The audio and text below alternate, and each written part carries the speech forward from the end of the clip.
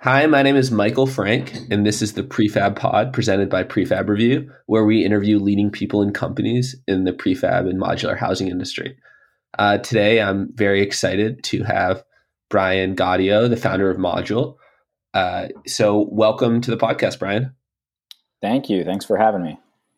So, you're the first, we've done a handful of these, but you're the first real startup that we've had on this. So, I wanted to start by asking you, why did you start Module and what did that entail?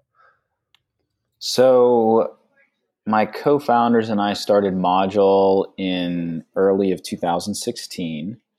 And why we started it was, my motivation really was I was trained as an architect, worked in the field, and felt that the product that a lot of home builders and developers were putting out there in the market wasn't really in the best interest of today's home buyer. And so I saw this gap in the market where a lot of the developments specific to housing that were going up were really top of the market. It was really targeted toward a luxury audience. And there was this huge missing piece for people who needed housing, couldn't afford sort of the architect, so to speak, architect design luxury product. Wanted something that was a little bit smaller than the typical home builder does, and they weren't being served. So we started to serve that need. And then ultimately, our goal is to make really well-designed homes accessible to the average home buyer in the U.S. So what are their needs and how can we serve them? So that's really why we're doing what we're doing. And how we got started was I was living abroad, actually, moved back to the city of Pittsburgh, where I'm from, moved in, back to my childhood home, started working out of my parents' basement, working out of libraries and coffee shops. And then we slowly started to build our team from there. We participated in a local startup accelerator and just started to get our funding under us in 2016. So it was, maybe not the glamorous startup life that people typically think about. Got it. That's cool. So it sounds like this is interesting because I had thought that I had read an article or two about you and thought that the key value proposition for you guys was really around sort of this house that sizes up with you.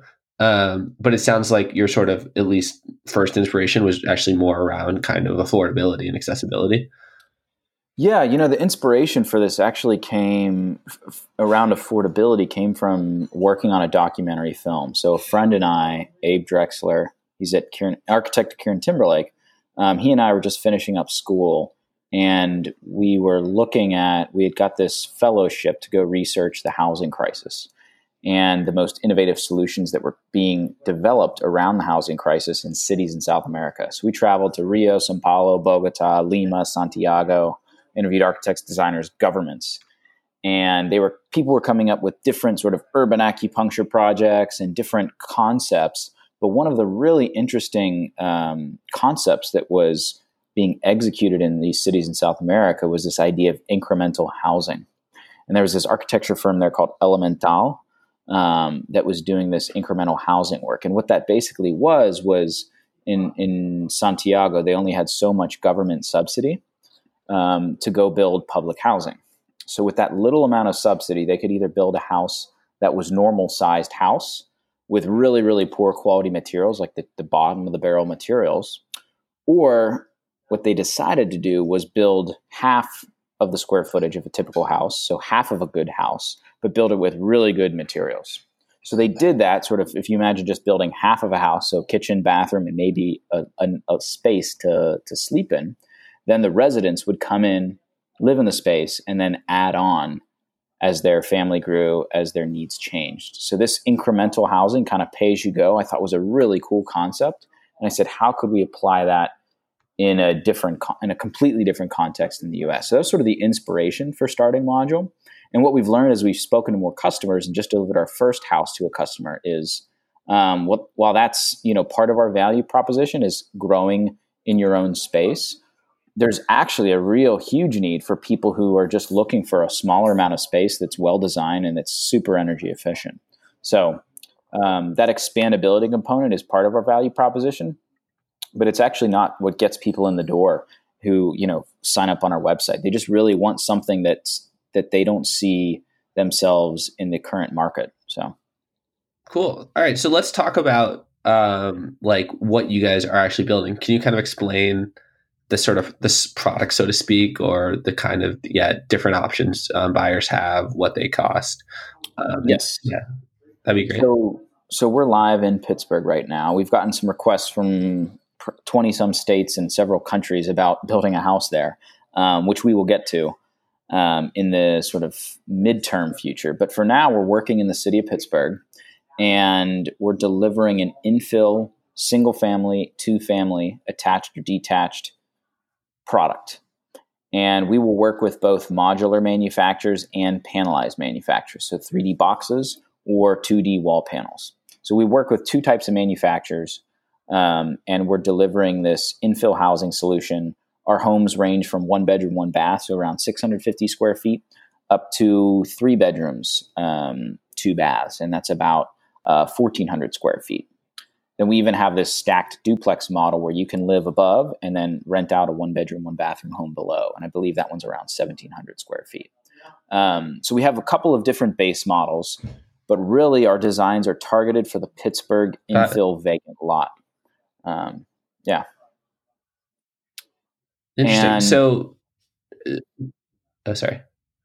I was going to say, and why were our designs, so most of our designs are 16, they can be 16 or 18 feet wide, but we've really sized them to the vacant lots that exist in Pittsburgh. And in Pittsburgh, in our city, as a Rust Belt town, we have about 27,000 vacant lots in the urban core. These aren't out like in farmland, an hour away from the city. This is like 5 minutes to downtown vacant lot.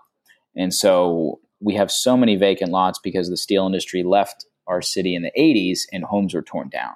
So really the customers that we're serving, we're helping them find a vacant piece of property, find the right starter unit, select your lot, select your house, and then we will go coordinate the construction. Got it. So you're actually helping people find land as well. That's correct. Interesting. And then what's the price point for these? So our homes, like a 2 bedroom, 1.5 bathroom home, and the pricing is on our website, specific to Pittsburgh. But right now, that starting at price for a standard model is about $195,000, $200,000 for a 2 bedroom unit. Now that doesn't include your site work, foundation, and utilities and the cost of land. So we leave those out because those vary site by site, whether you want a slab on grade, you want a crawl space, or you want a full basement. What's the typical range on site work in Pittsburgh? So like I'd say in San Francisco, for example, Yep. it's really expensive, but like I don't know, I'd say it's typically like at the high end, right? It can be $200 a square foot. I assume it's not that in Pittsburgh. So yeah, just curious. Yeah, we assume, our kind of standard plug-in there is around $50,000 for site work, Okay. utilities, foundation. It can go up to, if you have a really bad site, you can go up to 100,000. So that's kind of our range for site work right now. In Pittsburgh, we have this combined sewer system. So we have one giant sewer pipe that sits under the roads, and that's now illegal in most cities. And so, typically you have separate stormwater and sewage, but we have a combined pipe that was built in wherever the 1700s, 1800s in Pittsburgh. And so now every developer who does a new construction project has to dig from their property two separate trenches. Even though we have one combined sewer system, you have to dig two separate trenches to get to that, in the event that hopefully in the future the city adds another sewer pipe to separate storm and sewer water. Got it. And then, so let's sort of talk through that process of building. What parts does module take care of, and what parts do, right, basically people you work with or just other parties do? Like, Yeah. are you working with third-party manufacturers? Are you GCing, or do buyers have to find their own GC, or do you have a network of kind of local contractors? What parts does module sort of take care of, and what parts do other people take care of? So from the customer side, we're essentially holding their hand through the entire process as a turnkey solution. So they'll log onto our website, they'll fill out a form, they give us some information about their current needs, future needs, financial health. We take that data information and say, here's the house, here's the lot that makes sense for you, and help them make those selections. And then we coordinate the entire construction. And so people can actually fill out, we have this web application on our website. If you don't own land, you can sign up, and we actually have available lots that we believe are good fits for our product. So customers can view that. But in terms of what do we do in-house versus out-of-house, as a startup company, we had to be thoughtful about that, because we're not a contractor, or we're not someone who had started, maybe flipping homes and moved into new construction. We started this as a startup company with the goal of building thousands of homes throughout the country. And, compared to the typical software startup, home building is much more capital intensive than, the distribution channel for an app, right? Our distribution channel is actually going through zoning and permitting. It's not, upload to iOS. And so when we think about, how do we apply a startup mindset to our company structure, it is, instead of building our own manufacturing facility right out of the gate, we're working with third-party manufacturers. I know some of the other startups said, you know what, we're going to go raise $10 million and we're going to get a factory and we're going to put some robots in that factory. They're going to build some houses. I don't think we will go there until we have probably 200 homes a year. If that stage, it makes sense for us to have our own factory. But until then, we're working with third-party panel manufacturers and modular manufacturers. So our first home we built with a company called Benson Wood. They're a panel manufacturer out of New Hampshire. Yeah. So they do really high-quality passive house panel. They were our manufacturer. But in terms of what we do in-house, we literally just had them on the podcast last week. You guys should. They're a great. Ted Benson is a kind of like we just had them actually. Oh, really? Did you speak to Ted? Yeah. Mm-hmm. That's awesome. Yeah. Very cool. So our first home was built by them, and so it's really, really high quality in terms of the insulation value, the quality of the windows, and just the assembly. Anyway, so we work with third-party manufacturers. We work with third-party GCs. So we have a network of preferred contractors in the city of Pittsburgh that understand how offsite works, and they care about, passive house design principles. So that's kind of how we vetted our contractors in the Pittsburgh market. So we will coordinate the manufacturer, we coordinate the contractor, and then we in-house will do a lot of the design work and take the customer from zoning approval. If they need a zoning variance, we'll do that, get them to building permits, and then we'll sort of stay on as a project manager throughout the construction of it, in Pittsburgh at least. Got it. So why do both panelized and modular? Meaning, like, again, we've talked to a lot of prefab and modular companies, and I'd say most people choose to do one or the other. Yeah. Why have options to do both? What's the benefit of that? So really what it's come down to is, with certain sites in the city of Pittsburgh, there's some really, if you've ever visited Pittsburgh, there's these Mount Washington, which is this sort of giant hill, and then there's 3 rivers that sit within the valley. And so certain sites have really difficult site access. And for instance, on our first home, it was basically bought the vacant lot that sits behind their house. And the only way to access that lot was through an alley. And it was a 55 foot long building. And we could not get a box that was 55 feet long through that alley and through the power lines. And so from a panelized side, our sort of units that we were picking up from the crane were a lot smaller. And that was one reason to go panelized on that project. But why, I would say why we work with both modular and panelized projects is certain projects are a good fit for mod, certain are good fit for panelized. If a customer cares about pushing to passive house standards, then Benson Wood is the right manufacturer. If a customer is more price sensitive, and they have a site that's fairly accessible, then modular makes sense. So we feel like at least on the single family residential detached, we can get a better per square foot cost on modular, but we can get to higher building performance standards on the panelized side. So it really depends on the project need. Got it. Is pricing the same? I mean, I know Benson Wood's definitely not the cheapest the least expensive manufacturer out there. No, pricing is different, and that depends again on the manufacturer that we use. So for customers who are more cost sensitive, then we try to modularize that particular project, or help them select a site that makes sense for modular. If they want to push to go to passive house, then panelized could work for them. Cool. I'm pretty interested in sort of this sort of startup-y process. So you obviously had, and what, if you don't mind saying, what modular provider or providers are you planning to use? Just because we talked to a lot of them. So And then the sort of second question yeah, go ahead. is how did you vet these companies to Mm. decide who was the right fit for you? Wow. So we've traveled a lot and visited a lot of manufacturing facilities on the Northeast. Hmm. Um, and so we're working on our next project. It's a 4-unit mixed income housing project on vacant land that was owned by the public entities here in Pittsburgh. And for that project, we're going to work with a manufacturer called Structural Modulars Inc., SMI.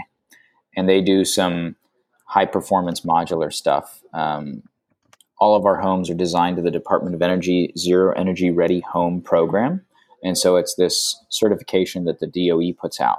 So when we go to talk to a manufacturer, as we're walking the line, we're looking at, one, for quality of craftsmanship, two, for if they're willing to be sort of bend on their typical wall assemblies, right? Some manufacturers these are the boxes that we build. You got to build a 2x4 wall with X, Y, or Z, and that's it.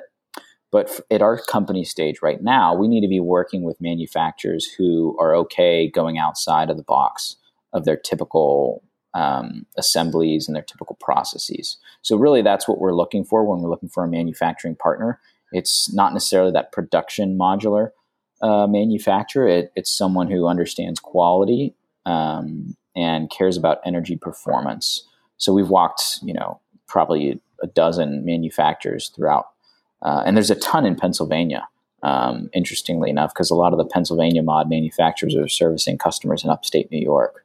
And it was just cheap Right. to set up a factory in PA. So we toured a lot of them. We're members of we have been participating in the National Association of Home Builders. They have a building systems council. And a lot of the modular manufacturers are members of that particular kind of industry group. Got it. Cool. And then have you? So how are customers finding you? And how many? I know you guys recently built your first house, right? How many houses are you planning to build this year? Say. So we did just finish our first home in Pittsburgh on a vacant lot. It was 880 square feet, 1 bed, 1 bath. We plan to build at least or start construction on at least another 4 this year. And we have several other projects in kind of we'll call it the pre-construction pipeline where they're going through zoning approval or land acquisition, but at least 4 units. Got it. Cool. And then let's see. What was my other question? Let's see. Yeah. And how are customers finding you? They find us various ways. We've had, as a startup company, we've been able to leverage our story. And so we've been written up on Forbes, TechCrunch, Builder Magazine. A lot of publications have written about this concept, right, of module, right-sized, expandable housing. And so I think people read about us through that and will come to our website. But then I would say a lot of folks end up Googling prefab homes, find our way to our website. And then the other thing that we've been doing is we've been hosting some events in Pittsburgh. So we host an event every year called Defining the Future of Housing. And we get some folks to speak about the future of construction, the future of real estate development, energy efficiency. And every year we have about 100 to 150 people attend that event. And that's been a good way to showcase we just had it after we finished our first home. So it's a good way to get people through the house that we just built. And then also to just talk about where the industry is headed. So we're fairly active in hosting larger events like our Future of Housing event, and then some of the smaller things we just do regionally here in Pittsburgh as well. Got it. Cool. And then finally, at least on the modules questions, have you guys considered just being a developer? Right? Like, I assume these homes probably, if you're building them at an affordable cost, they probably pencil, meaning like the cost of land plus the cost of construction is probably lower than the whatever the ARV or the after repair value. Have you considered doing that as a way of kind of just scaling faster versus having consumers working with Yep. consumers sort of before versus after? You're on the money there. The next 4 units that we're building, we will act as developer on. So we see the ability to scale, while some people think ability to scale, let's set up a manufacturing facility and let's try to start pumping out homes. We see it as how do we get customers faster? And that is by going out and being a developer. Because the customer may come through your door and they may like, oh, I love the Moonlighter, right? Your 3-bedroom home, but I don't have land yet. So that customer who was a lead turns into just an opportunity, a missed opportunity. Or I don't have enough money to pay for my rent right now, while also exactly financing. So if we want to, so how are you guys financing that? So we're going through a construction lending process, and we worked with the Urban Redevelopment Authority of Pittsburgh to acquire property. And so we're hoping to start construction on that project in the fall. So we had to go talk to traditional construction lenders, and as a startup company, they're like, "So what's your track record look like?" Like, well, we built this one house. It's really beautiful. You should go look at it. So we are starting. But you're investing the equity out of your corporate balance sheet. We have several sources that we're using for that equity. Yeah. But it's different than, the typical startup investor, the startup mentality where, the folks who raising financing for a real estate project is quite different than raising financing for a startup venture, right? The risk profile. Totally. But so that means you're potentially using off balance sheet. It's not like sorry, this is my startup nerd talking, but it means you're not like people who invest in your startup. That's not necessarily the same pool of capital as is investing in these projects. Correct. Got it. That makes sense. Yeah, just because the return profile is pretty different, as you were saying. Yeah, and you'd be surprised that when you speak to startup investors, right, and they're like willing to believe and take a chance on some company in Pittsburgh who built one home, they're like, yeah, we'll put in money to go build 1,000. You guys can build 1,000 homes. That's totally feasible. You go to those same types of investors and you say, hey, we're just going to build 4 houses right over there. Here's the sale price. It's actually a better deal than most of the new construction that's going up. They're like, I don't know. That seems risky. It's pretty funny, right?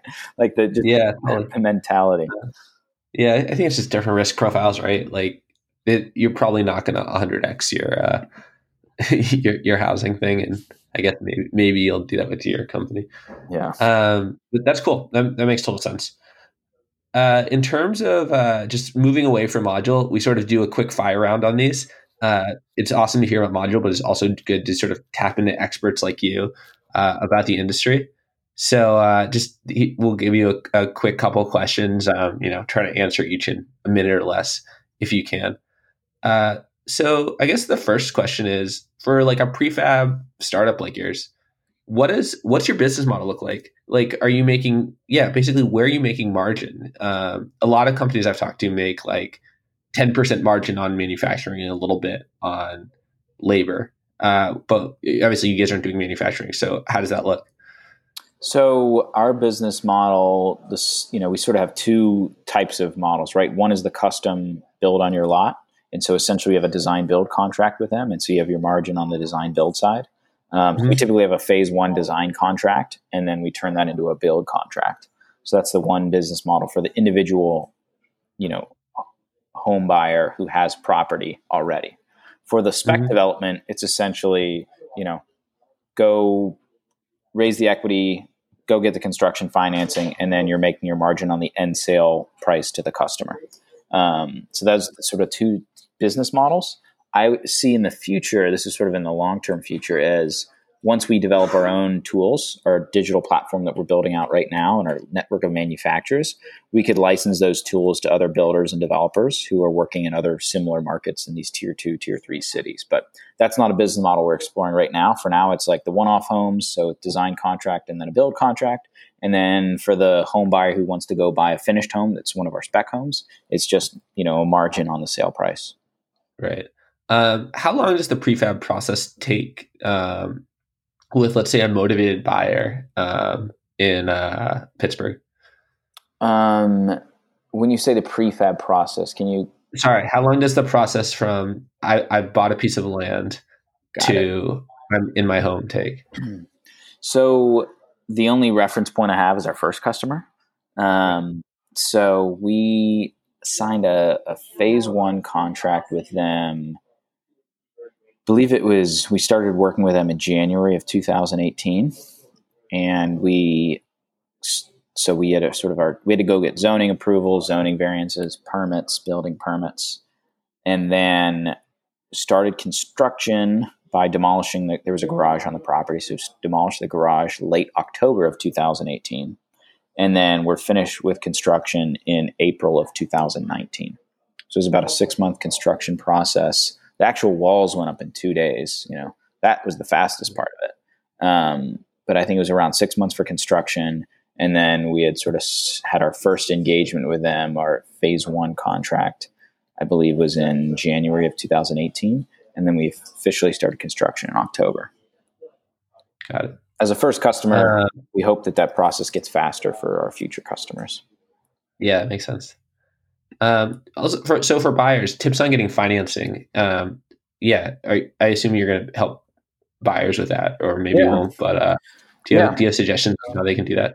So we actually spoke to a series of banks and met several lenders at these industry events, right? So that NAHB Building Systems Council, there's a bunch of lenders that hang out because they specialize in modular residential construction loans. And so we've just met a series of lenders. There's one particular loan officer from Citizens Bank who does work nationally. There's a group called One Trust Home Loans that's out of the West Coast that does specific to modular. So there's several lenders who want to specialize in modular construction, and so we have them pre-qualified customers, and we also have some local banks as well that we work with. Got it. Have you found a good way for? I mean, so again, we work with. Say we help about 200. We have a concierge service, and we help about maybe 100 to 200 clients a month. Have you figured out a way that works well in Pittsburgh for buyers to be able to finance land and the construction together? It's one of the issues we find all the time. Like, do you do a land loan and then double close, or Yeah. have you guys dealt with that? Yeah, that's tough. So, our first client, they purchased the land already, and so Right. they were only doing the When financing. people purchase the land with cash, it's a little easier. Exactly.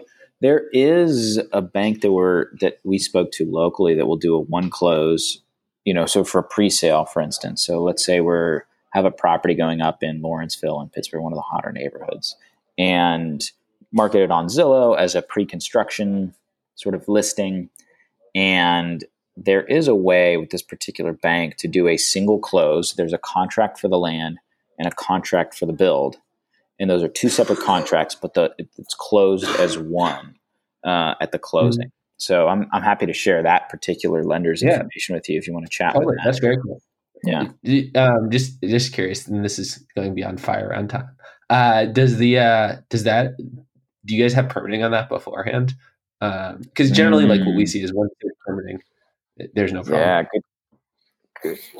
It's a good question. They were talking about another project they did where they didn't. That builder who had that land contract and the build contract did not have building permits at that point, and that can get dicey a little bit, right? The whole timing of that. So I don't know Yeah, okay. the right answer there, but I Yeah. remember that particular project it was a spec home project that was being pre-sold, and the builder didn't have the permits yet, but it was sort of Mhm. contingent on them getting those. I don't know. It's like, which domino do you knock first, right? Totally. It's Yeah, no. If I'm hoping more lenders do it that we're able to find, and because it would help buyers get into more of these homes, and it seems like they should be able to because most of these construction lenders are giving money as draws anyway. So right, like you sort of have to hit checkpoints either way along the course of right. Like it's not like they're getting lump sum installments. yeah. But we'll see. All right, last fire round questions. What do you see as the major trade-offs between kind of custom versus non-custom when it comes to house building? Time and cost. Custom, it's going to cost more. It's going to take longer. I That would makes sense. Do say those you think it costs more on the manufacturing free as well, or mostly just on the design contract? mostly on the design contract. I would say. I mean, our first project was panelized so that we had the opportunity to do a bit more custom stuff inside the home. Mm-hmm. And, the question is, as a prospective home buyer, what things do you value? Are you someone who wanted to be an architect when you were younger and this is your opportunity to do that? Then maybe, and you have the budget to do it, then custom might make sense. But if you're on sort of more of a practical time pinch, then, Mm-hmm. trying to hold back is really important, and working with the right builder who understands where you are as a buyer and what your needs are, I think is really important. Um, that's what I would say. I think you can have a non-custom but beautifully designed space.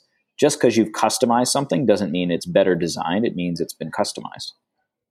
Right. That makes sense. Well, Brian, it's been amazing having you on this podcast. We ask everyone the same final question, and that's what are you most excited about sort of for your company or the industry for the near future? Let's see. I'm most excited about,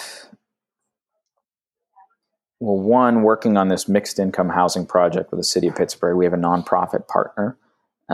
So we're being co-developer with this nonprofit to deliver one of our homes to an affordable buyer. So that's really exciting because that hits at the core of our mission. So that's one thing I'm really excited about.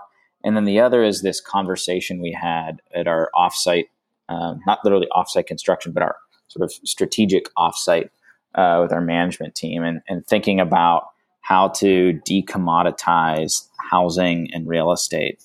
We look at coffee and beer are these two things that people now, it used to be in Pittsburgh, you got an Iron City Light or you got a Yingling. And now there's all these other options for people, and people understand quality. So I'm excited to do the same thing, but on the housing side, on the residential housing side, to sort of decommodify that and show the true value of a really well-designed, thermally comfortable space for customers. So that's what I'm excited about. That's awesome. Well, Brian, thanks again. I don't think we can have enough sort of smart, innovative people working in this space. So it's great that you are. For people listening, if you want to learn more about modulehousing.com. We're obviously at prefabreview.com. Thanks again, Brian. Best of luck. Thanks you. Enjoyed being